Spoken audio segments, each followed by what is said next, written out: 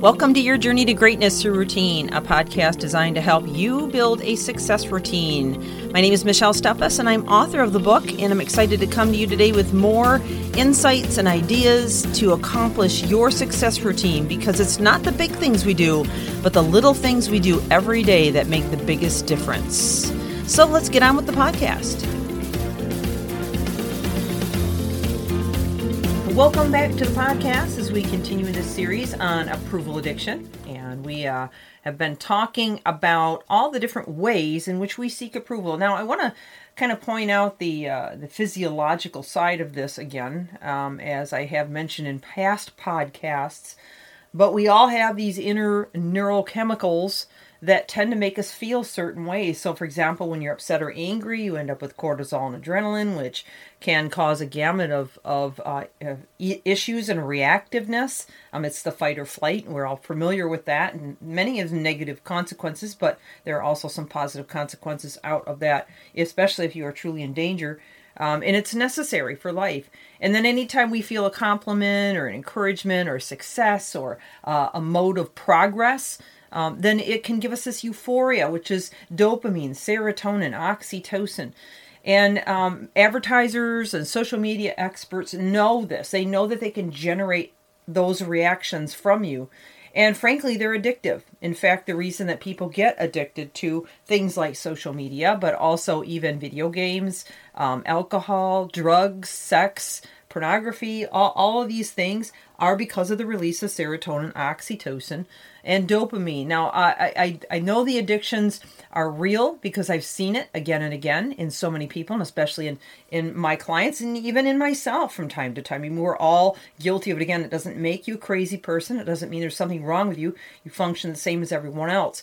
But understanding the machine of your body and why we become addicted to these things can be a helpful piece of knowledge in terms of kicking those habits and taking back control, and realizing that we can produce serotonin, oxytocin, dopamine through means that are more positive rather than negative. In other words, we don't want you to have negative repercussions or consequence as a result of the seeking of these things. We want you to use them to your advantage in doing things that are productive and successful, and projects that you can win at, writing books and making an impact in the world. Those are the kind of things that you would be better off to get those neurochemicals from and your successes. So let's get back into the series here.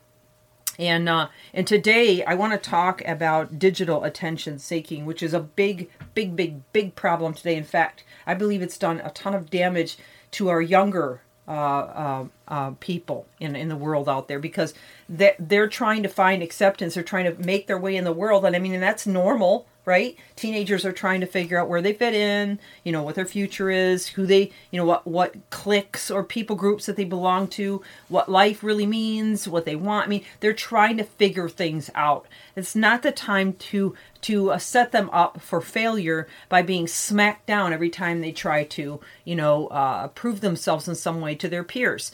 And social media has added so much complication to this. This is why I'm a firm believer, and was with my children growing up, that we as parents need to be very aware of what it's doing to them and how to regulate that in some way, shape, or form, and even educate them on the subject.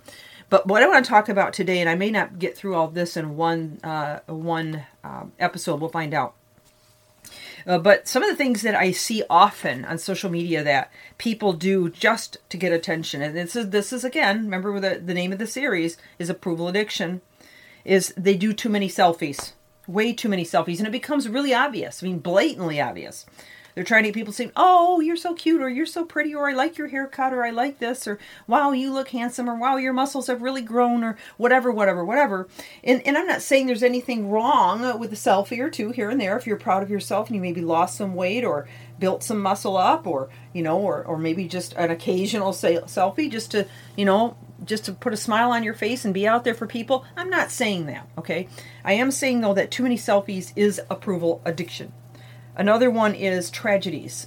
People that are constantly looking for attention because this is wrong and that's wrong and this happened today and that happened yesterday and why is it always me and this and they get to the point where they don't even really and all of these things are, I need to just say this right now, all these things are not maliciously done. No one's trying to be a jerk or an egotistical, arrogant, whatever. That's not none of that. But it's just kind of something that they do because they've had a bad day and they just need somebody to say something nice to them. Well, before I go on to the next couple here that I have to share, I want to just re-emphasize something, okay?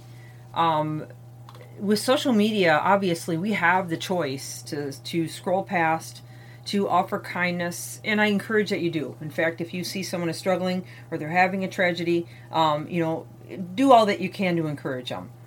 Stop it and write a quick note, or just click on the little cry face, or offer some prayer, or whatever you typically do.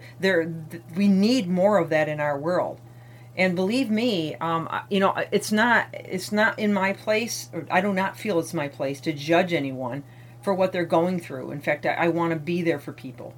But the purpose of this particular episode is to help you to be able to reflect yourself, and in such a way on social media as well as in person that it doesn't backfire on you. I don't want it to backfire on you. My hope is that you will come across as someone who attracts more friendships, more people, more support, more encouragement right now, rather than repelling it. And that's the reason that I'm even sharing this with you, okay?